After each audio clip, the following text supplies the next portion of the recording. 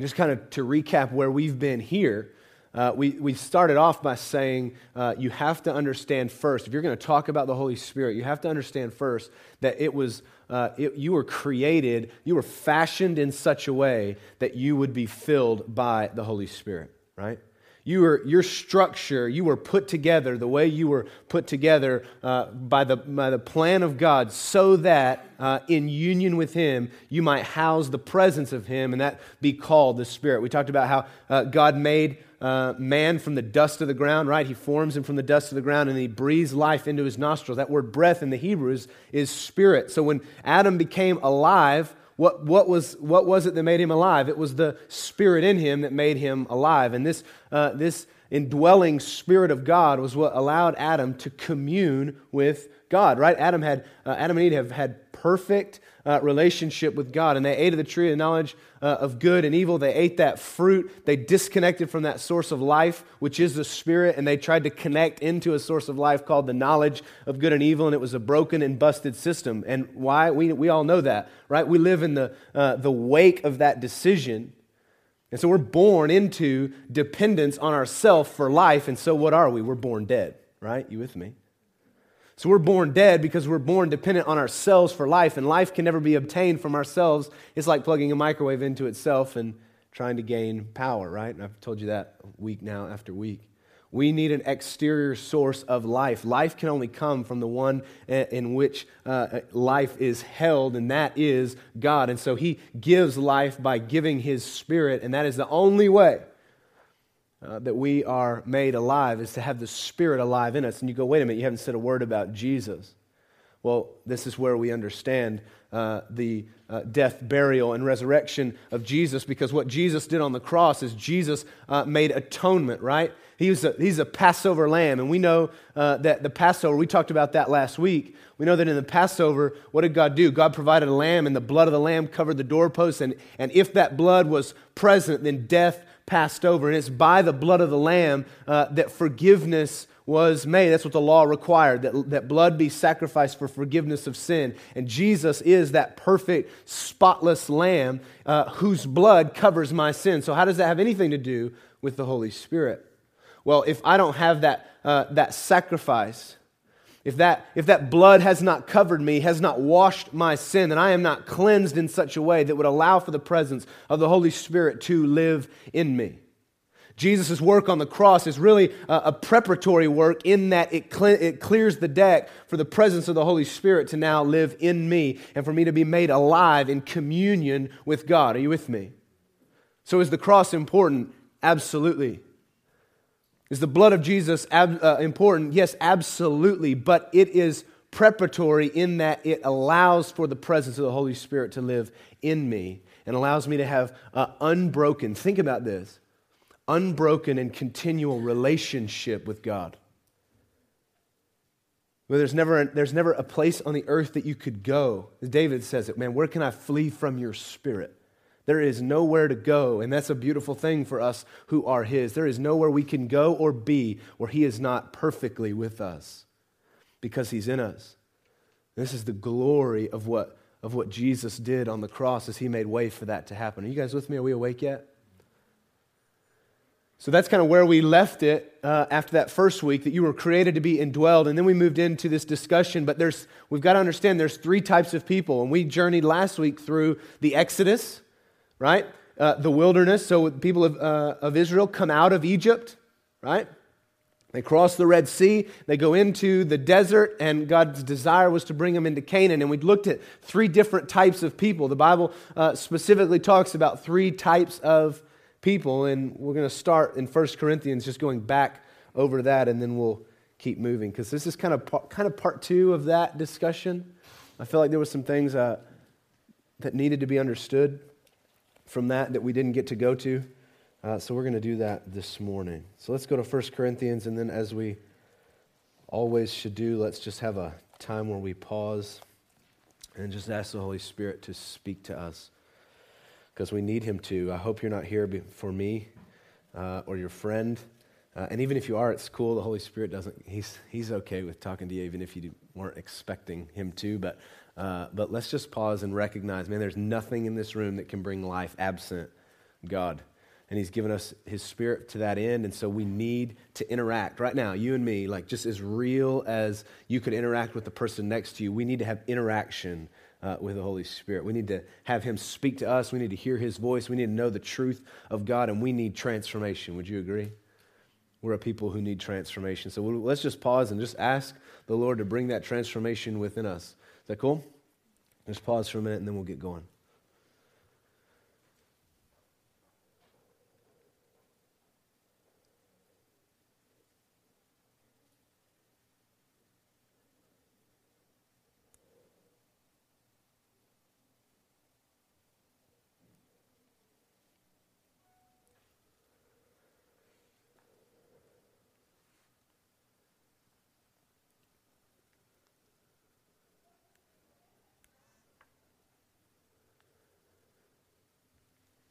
Holy Spirit, we just ask that you would breathe on us now, that your truth would be made known. We know that the promise of Jesus is that you are only going to take from the Father and show that to us to make us like Christ. And so we just welcome you here. We trust you. We ask for you to speak truth to our hearts. God, I just ask for each of us, God, that there would just be some vulnerability. That's a strange word and a scary word, really, for some of us. We've been really guarded.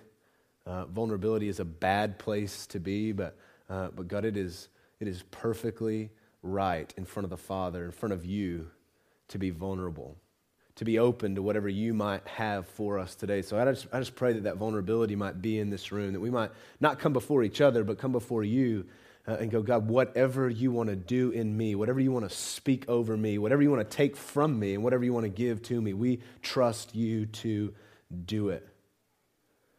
God, you see the hearts of all men, and I pray that there would be genuine hearts before you this morning, asking you to bring truth. In Jesus' name, amen. All right, so here's the deal. You guys emptied my coffee back there. Like 2 carafes, you emptied it. So don't tell me you're not awake. Like, I know every one of you is lying because there's no coffee left, so you should be like responding like crazy, right? So I know you have no excuse. We'll bring the 3rd carafe in, and then it should be like real crazy in here. Oh, man. All right, so we're in 1 Corinthians chapter 2. So here's where we're going to see this designation of the 3 types of men. And we're going to need to understand that again before we press a little deeper into it, because really the question is, we're going to define these 3 types of men, but then we need to press deeper. And really you got to ask the question, because you need to answer this question before we leave. Which type are you? Right? We kind of defined them last week. We're going to define them a little further. But we need to go, okay, which category do I fall in? And then how do I even know, how to get there? So that's what we're going to try to do today. So in 1 Corinthians chapter 2, Paul's going to start off and talk about the natural man. So go to verse 14. He says the natural person, that's our first type of man. The natural person does not accept the things of the Spirit of God, for they are folly to him, and he is not able to understand them because they are spiritually discerned. Well, I don't think I still have no. Darn. All right, I know. Whatever. Get over it.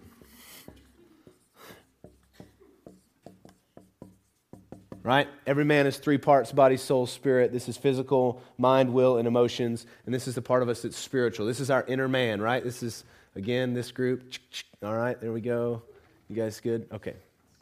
So this is kind of our inner man, right? This is what connects us with God. This is what is dead in us, absent relationship with Jesus. If you have never repented and believed on Jesus, this is dead in you, and you have no relationship with God.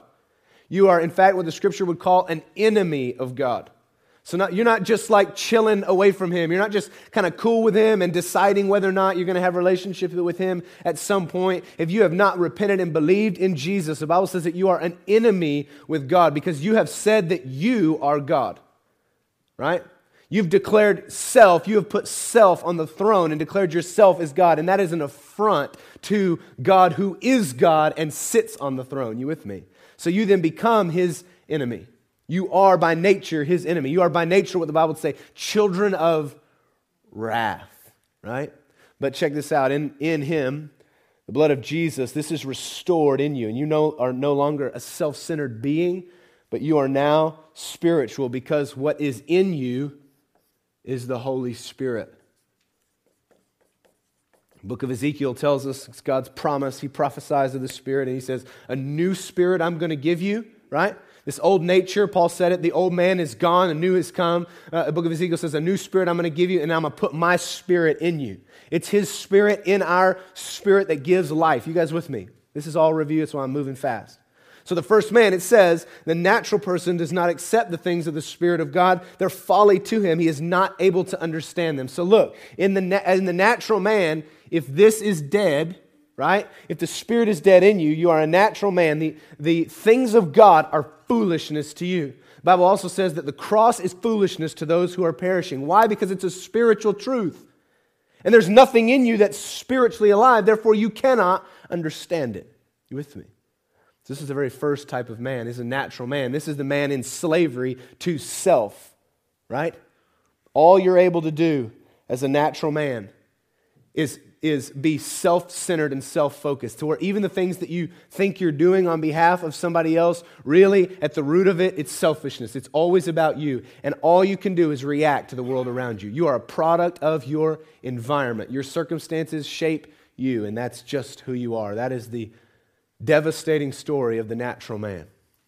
That's the devastating nature of sin. It only produces death, and at its root is selfishness.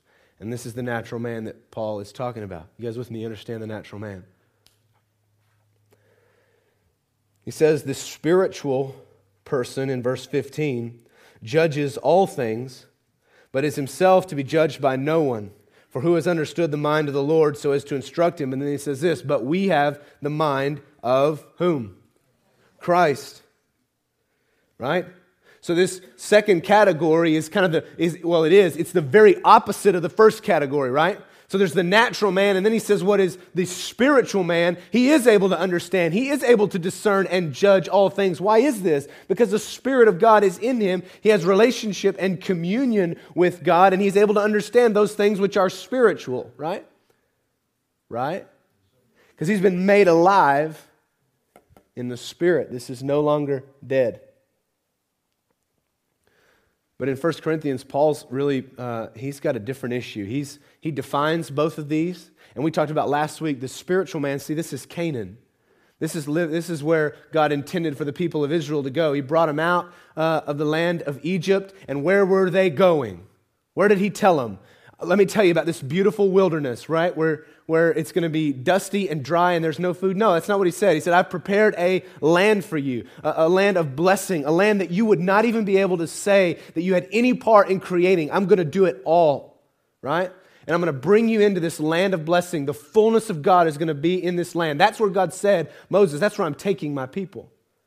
That's Canaan. This is to be alive in the Spirit, right? This is where we are intended to be, to have the fullness of the Spirit working in us. This is Canaan. We have misrepresented Canaan when we've called it heaven. It is not heaven later. It is heaven now. It is the full experience of communion with God right now as He lives in us. That's why He brought them out of slavery. Are you with me?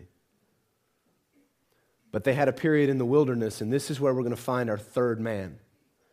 And we're going to define him again a little bit, but then we're going to figure out, man, you got to answer the question, which are you? Are you natural? And if you are, a lot of this conversation isn't going to make sense to you, but what happens in the natural man is the Spirit of God moves on you and you recognize your sin and death, right? It's by act of the Holy Spirit that comes and says, man, you are dead. And what do dead people need? Life. And life is in Jesus. And so if you're in here and you are that natural man with no life, no connection with the Father, then what you need is salvation, and it's simple. It's repent and believe. Repent of this old selfish man that can only serve himself. Repent means to turn from it and believe. Believe on what? Believe on Jesus, because He's the only one who can rescue you from that pit of selfishness. He's the only one that can restore you from being an enemy to God to being a son and a friend. And He's the only one that can give you the Holy Spirit, right? That's the truth of the Scripture. So the third man here, the carnal man, is what we're about to look at. In chapter 3, look at what Paul says. He says, but I, brothers, could not address you as spiritual people. So he says, man, there's the natural man, and he doesn't even understand the things of God. And then there's a spiritual man, but he says, but listen, I can't address you as spiritual people. And he says, why?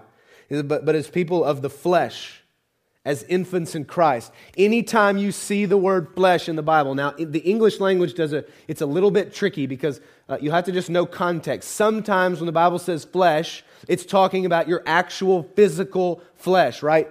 Denoting just this body portion. But most of the time, when you see that English word flesh in the Scriptures, most of the time, especially with Paul, what he's talking about is the combination of your body and your soul. And I'm just going to write it up here. Some of you, this may be the first time, but wow, I doubt it, because I write it all the time. Now, this is only your first time if it's your first time here. Right? So our soul is our mind, will, and emotions. Our body is our physical being. And so when the Bible refers to flesh, it's talking about the combination of those two things, right? You maybe you're starting scriptures, maybe starting to pop in your mind. The spirit is set against the flesh, and the flesh is set against the spirit, right? This is talking about the conflict between these two. And Paul tells them, he says, listen, that I couldn't address you as spiritual people. I couldn't address you with wisdom and knowledge and understanding of the Spirit. He said, but as people of the flesh, as infants in Christ, I fed you with milk, not solid food, for you were not ready for it. Man, one of my pet peeves is when, and I think it's just because the platform that I hold, but I hear a lot of times, man, people complaining about pastors and teachers. And look, I'll be the first one to admit, just kind of from the group, that there's a lot of shallow teaching in the Western church. Man, it just is, and I'm sorry for that. There's no excuse for that. There is a lot of it, and I'm sorry for that. But I hear all the time, like, I wish this guy would just feed us meat, right? I'm tired of milk. You guys ever heard that? Like, that's, I don't know, it's Christianese a little bit. But, I wish he would I just wish he would feed us meat. And though that may be true in a lot of areas, we have to check ourselves, because some of you are not able to receive it. Some of you, if I spoke meat, some of you would not be able to receive it, because all you're doing is being in the flesh, and you cannot understand or discern things which are spiritual. There's no depth allowed in you because you're maintaining your relationship in the flesh, right? You with me? Some of you, before you speak that word, before you say, man, I wish it would just be meat, some of you go, can I handle that? Can I receive that? Am I walking in the Spirit in such a way that when spiritual things are spoken about, I can receive them, hold them to where they bear fruit? You with me? So he says that I could not feed you meat. I fed you milk, not solid food, if you were not ready for it. And then listen, watch what he says about him. He says, and even now, you're not ready. For you are still of the flesh. For while there is jealousy and strife among you, are you not of the flesh and behaving only in a human way? Come on, listen to this. For you not in the flesh and still behaving in a human way. He says, you are spiritual people acting like natural people.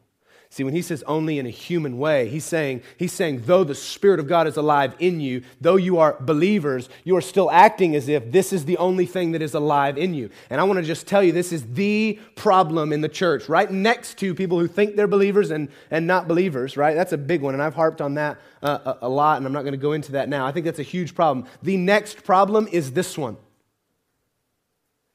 is the mass amounts of carnal Christianity at play in the Western church. Look, it's partly a product of our culture and our environment. How badly do we need the Holy Spirit? I think for a lot of us, the answer would be, well, not really. I'm doing pretty good on my own. I can make a living on my own. I can get an education. I can create a structure for my family. I can do this, and this, and this on my own, right?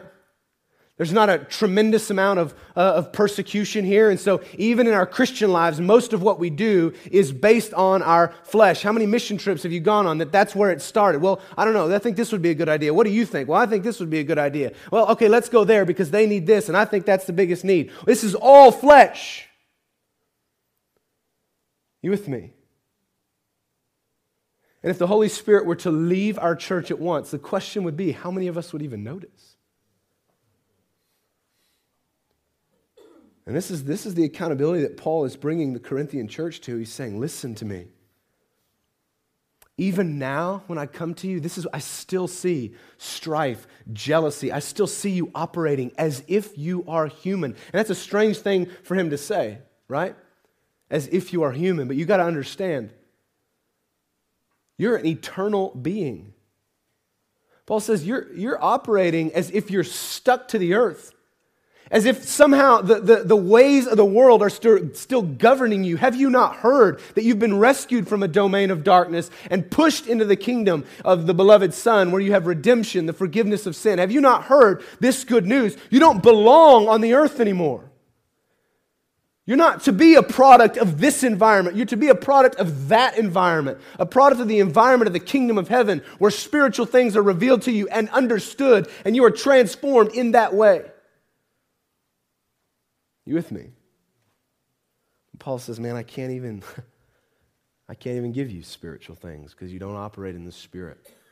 You're infants in Christ. Grow up. And I think that's a word that I certainly have had to hear. But I think we, as a corporate body, need to hear. It's time to grow up. It's time for our relationship with the Lord to cease to be maintained in our natural man, right? In our flesh. It's time to begin to operate in the Spirit. Paul pushes us to this, man. He says, walk in the Spirit, and you will not gratify the desires of the flesh. Right? You with me? Nod, if you're with me. Walk in the Spirit, and you won't gratify the desires of the flesh. Why is that? Because, man, as we walk in the Spirit in communion with God, then we're not going to allow our flesh to lead us. Most of us, that's not the way it goes. So I'm going to stop there and then begin to ask you, where are you at? I mean, because really that's what we have to answer this morning. Are you natural? Are you carnal? Or are you spiritual? And my prayer is that the Holy Spirit would bring us to a place where this is a room full of spiritual people. Even if you're in here and you go, I don't even know Jesus, man, my prayer for you is that tomorrow you might be spiritual. That in the next hour, you might be spiritual. That you might be purchased by the blood of the Lamb and then immediately walk away from your flesh. Don't do what many of us have done and become a Christian and then live in our flesh for a number of years until the Holy Spirit has to rip us out of it. Man, just say right now. If you're ready to have a relationship with Jesus, you repent and believe, just say right now, it's immediately after that happens, say to the Holy Spirit, and you can have my life. Lead me in whatever way you want. Man, you'll save yourself a lot of heartache down the road, right? Speaking from someone that had to go backwards, you will save yourself a lot of heartache. Speaking from someone that had to live a tremendous amount of my Christian life absent the Holy Spirit, and then turn around and go, whoa, this thing's got no power, no authority, but that's what this book says it should have. What's going on? The Lord said, you're carnal, right? Just telling you, I've walked that road. So the spiritual man, remember, is a life lived by faith, right? A life lived by faith. Faith is not something, we got to get out of this mode. Faith is not something that occurs once when you become a Christian. Listen to me. It does not occur once when you become a Christian. Faith is the way in which the believer should naturally operate. Because faith is, as Hebrews 11 tells us, it's the evidence of things unseen, right? Faith is the reality of living my life in a different realm, living my life based on the kingdom of heaven and not based on the earth. Faith accesses that which is of the kingdom of heaven and makes it a reality on the earth. That's what faith is. And faith comes by hearing, and hearing by the word of Christ, right? So faith isn't whimsical. Like faith comes when we hear the Lord say, this is who I am, what I am, and that word transforms the reality that we're in. That's what faith is. And yes, you were saved and faith was an operator within your salvation, but it's not to stop there. See, the spiritual man continually operates in faith, saying, I can do nothing of myself, I can do nothing on my own, it all must be you, and relying completely on the power and the presence of the Holy Spirit, which is in me to walk my life, walk my Christian life of perfection and of holiness and of righteousness and of power and authority. That is faith. And I had a glove up here, and I said, man, a glove, a well-instructed glove can do nothing, right? You remember I had my little glove up here, and I said, man, we could teach this glove how to hold a Bible, how to write, how to, throw a ball, whatever. We could instruct that glove well, but it could do nothing of itself, right? What had to happen first? My hand had to go into the glove, right? And once my hand goes in the glove, now that glove is perfectly able to do all that we've asked it to do. And this is the reality of the spiritual man. The spiritual man understands that I'm simply a shell. I am simply a shell, but within this shell is the hand, right? And the hand is the presence of God, right? So by faith, I'm going to rely on that presence of God in me to do all that He's called me to do. I understand that I can do nothing which I've been instructed. That's a powerful step for you to make in your Christian life. Read this book. Read what this Bible says that is required of believers. Jesus said, you've got to be like me. You've got to do greater things than I'm going to do. You've got to be holy and you've got to be perfect. Quit making the bar lower. That's what Jesus said that you should be. Because the intent was that that bar, that high bar of perfection and holiness would make us go, we can't do that. This shell, this glove cannot be holy, cannot be perfect, cannot be righteous. It cannot happen. I got to have something else. There's got to be an active agent within my life that produces this because I can't do it. Enter the Holy Spirit. And faith relies completely on the Holy Spirit to be who we've been called to be. You guys with me right now?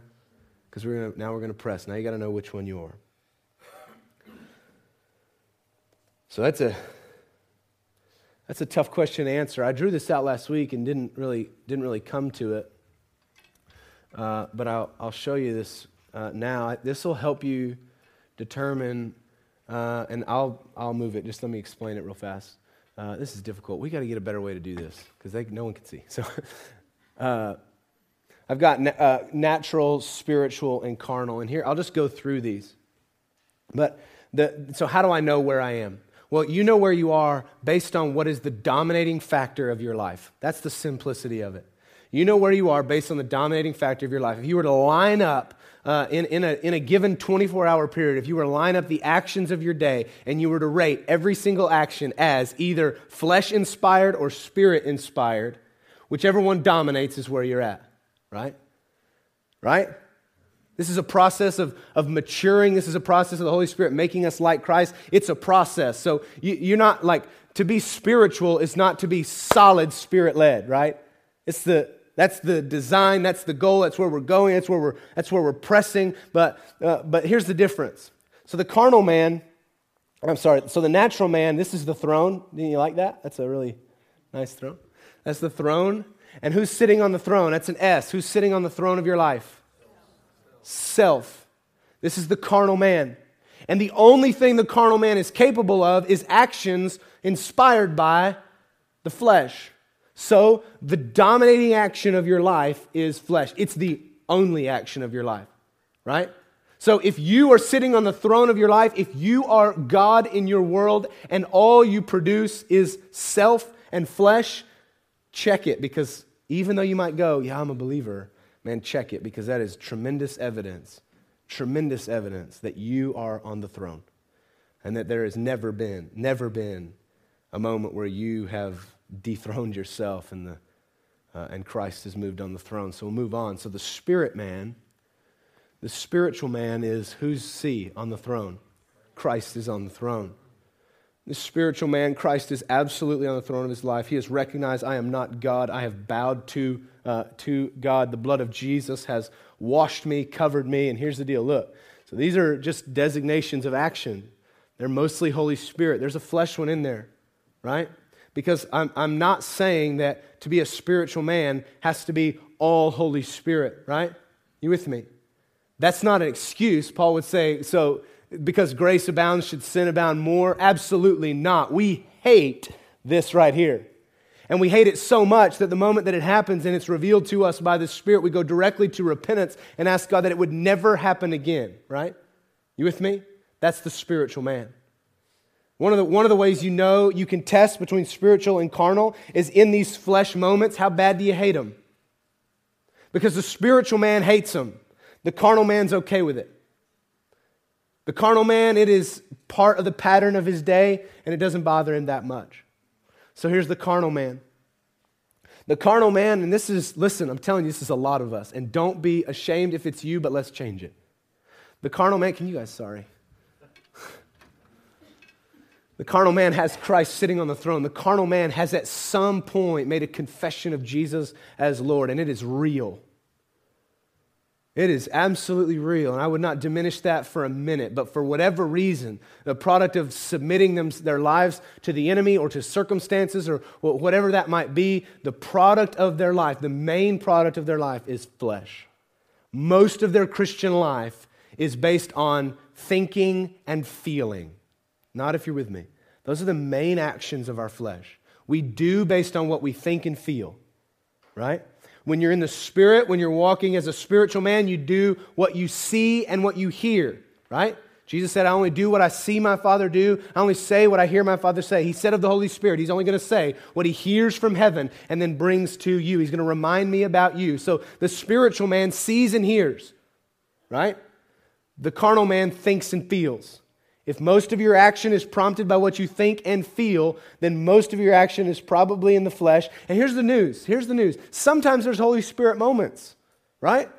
And that's why this is a lot of us. Like we go back to moments and we go, man, but I remember that time when that was absolutely not me. Like that couldn't have been me in that situation. I remember that time that the Holy Spirit spoke and I was obedient and this unbelievable thing happened, right? And many of us, even though we're carnal, we have those moments, and that's what's confusing. And the trick of the enemy is this, that that's all it's ever supposed to be. Listen, if you've lived carnal long enough, then the enemy has probably convinced you that that's all the spiritual life is random moments of Spirit-prompted action. And the rest just kind of floating along and making it, right? And here's the danger of this. It becomes accepted as normal.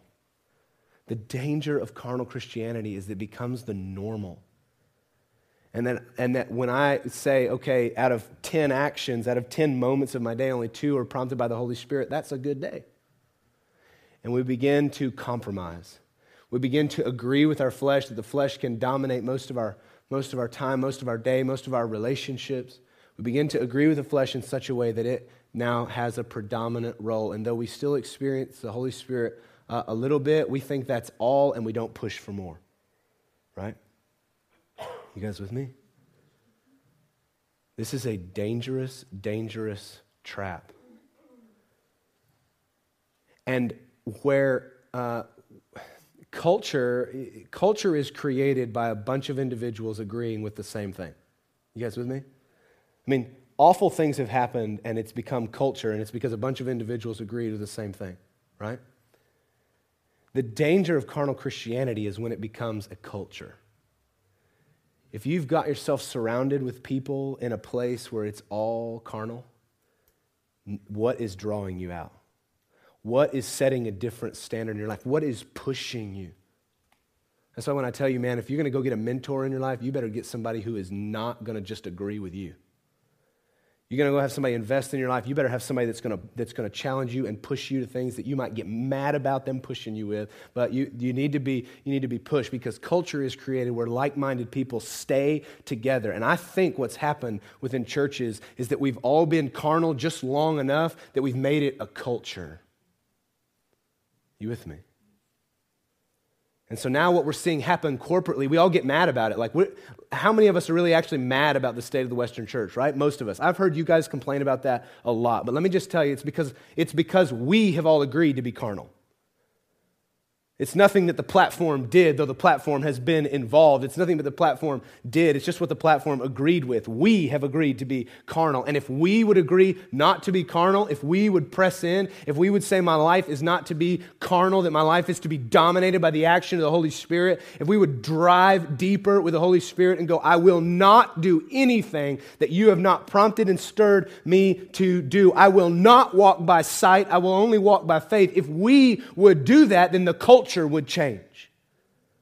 If you would do that, look at the size of this room. If you would do that, then the culture would change.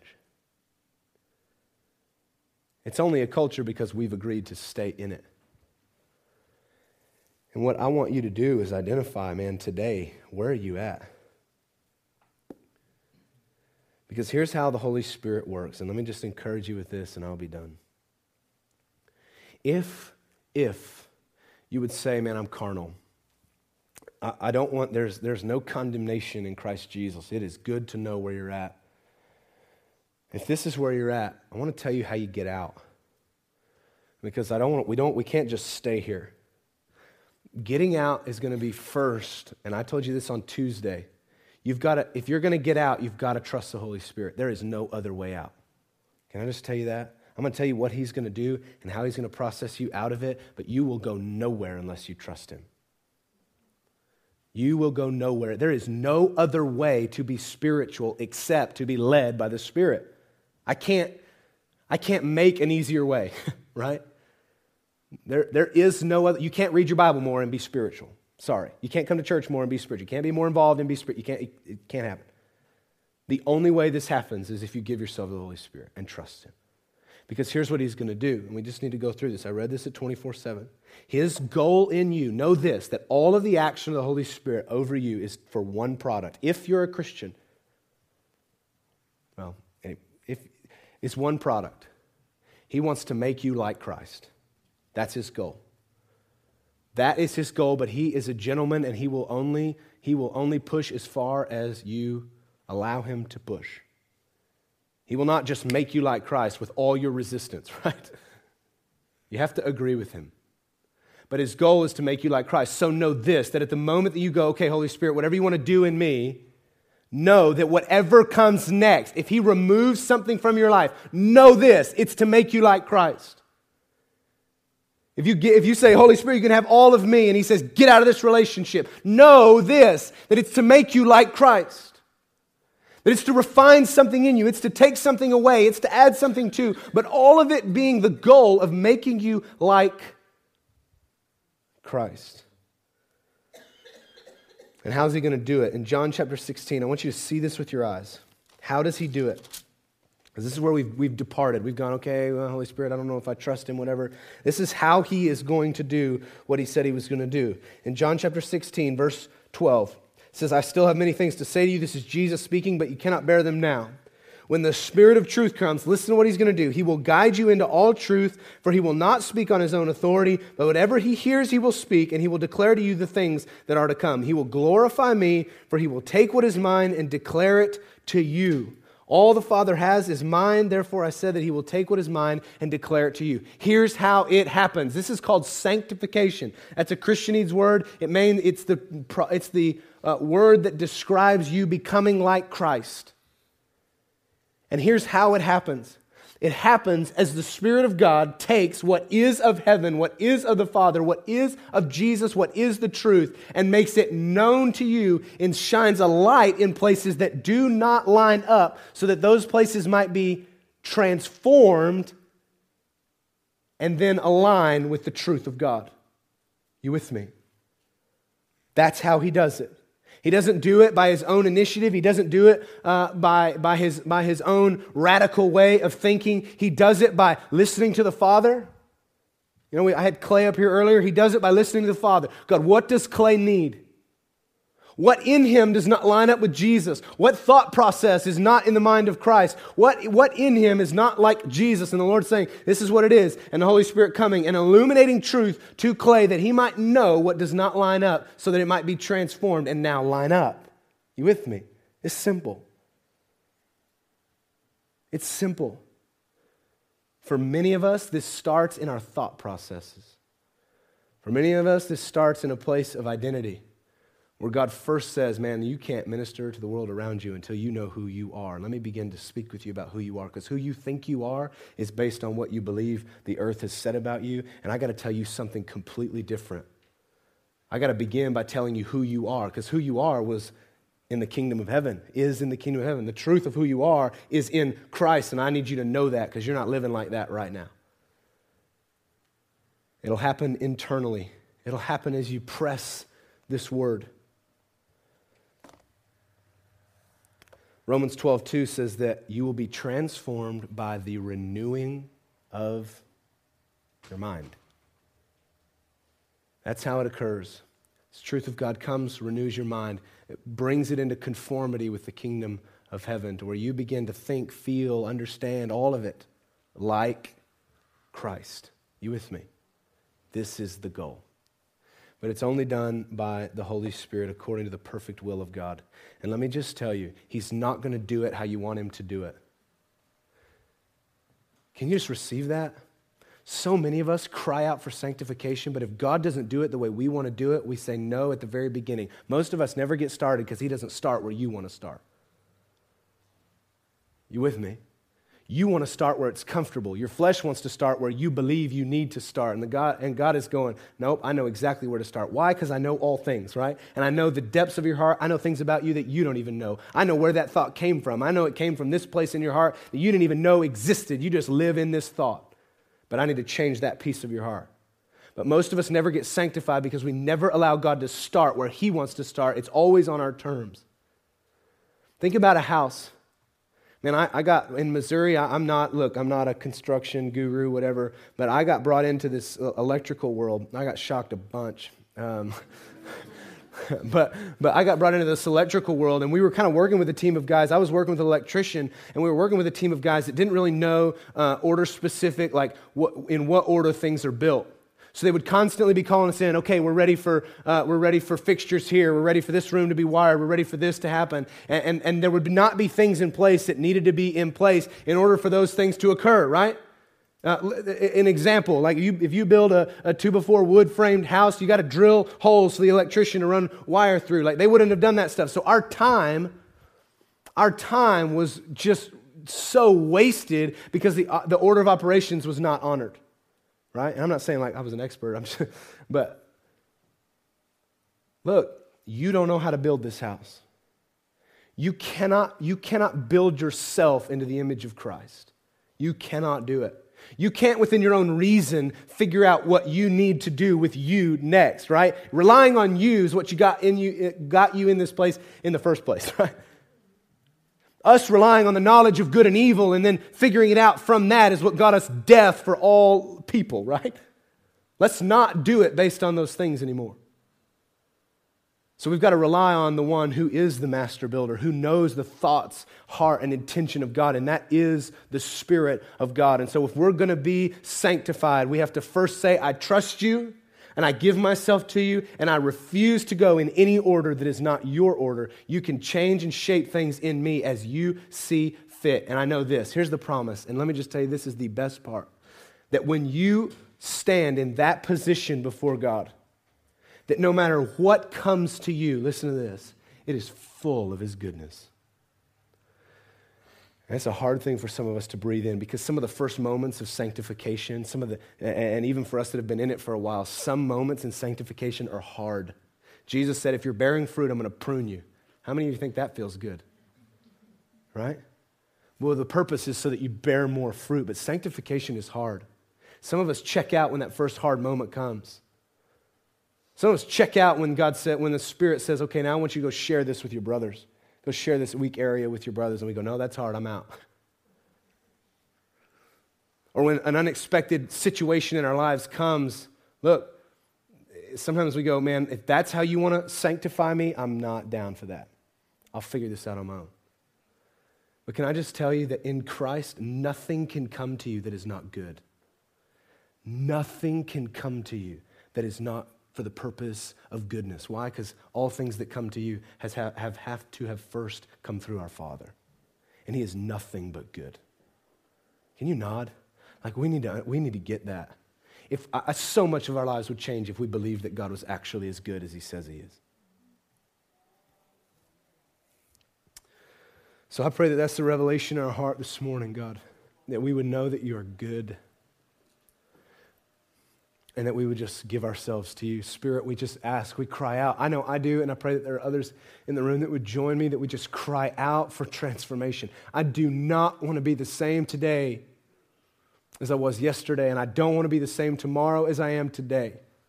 Anything in me that You want to take, have it. And anything in me that You want to add, I receive it because I know it is from Your goodness. And I refuse to allow my flesh to dictate how I live my life. And I just ask You, Holy Spirit, to lead me. In Jesus' name, amen.